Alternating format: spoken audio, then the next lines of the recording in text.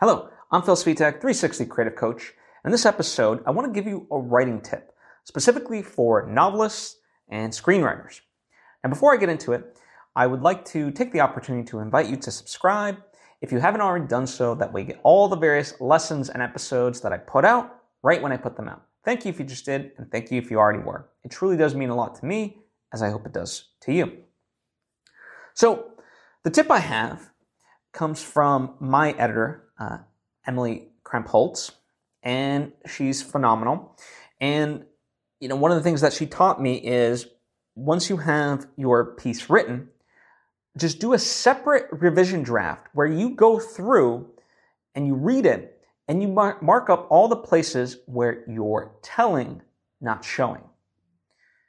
Now, this usually applies in terms of exposition as far as screenplays are concerned, meaning, a lot of times we put exposition into dialogue.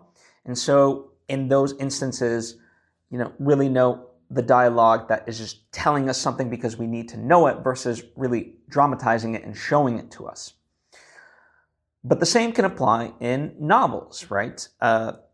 There's, of course, key information that we need, but often if there's anything that's happening, a quick trick that I learned in terms of fixing it is to really internalize it from the character's viewpoint and to indicate how they're reacting to things. And in that sense, if a character doesn't know something, then you can't really say it. And if they do know it, then, how do they feel about knowing that information and so forth. Now, that's just one quick tangential tip. But overall, right, as I mentioned, whether it's a screenplay or a novel, you go through it and you mark up all the instances where you are really telling the audience something versus showing it to them. And then you go through and you revise it accordingly, right?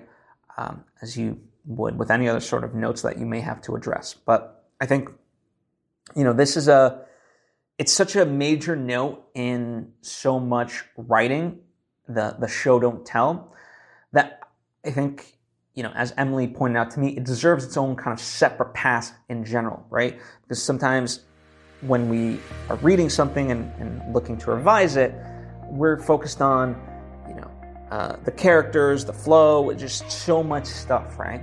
But if we just hone in at a certain point of let me just make this the pass where I mark up all the things that I'm telling instead of showing, then you can elevate your writing that much more. So that's my tip. Hope it helps you. Let me know if you have any questions or thoughts of your own. And you can let me know in the comments section or hit me up on social media at Phil Svitek if that's easier. As always, I appreciate anything that you have to say. Likewise, if you think this episode might be of benefit to somebody, please share it with them. I certainly would appreciate it, as I hope that they appreciate it. And thank you, and hope to see you next time.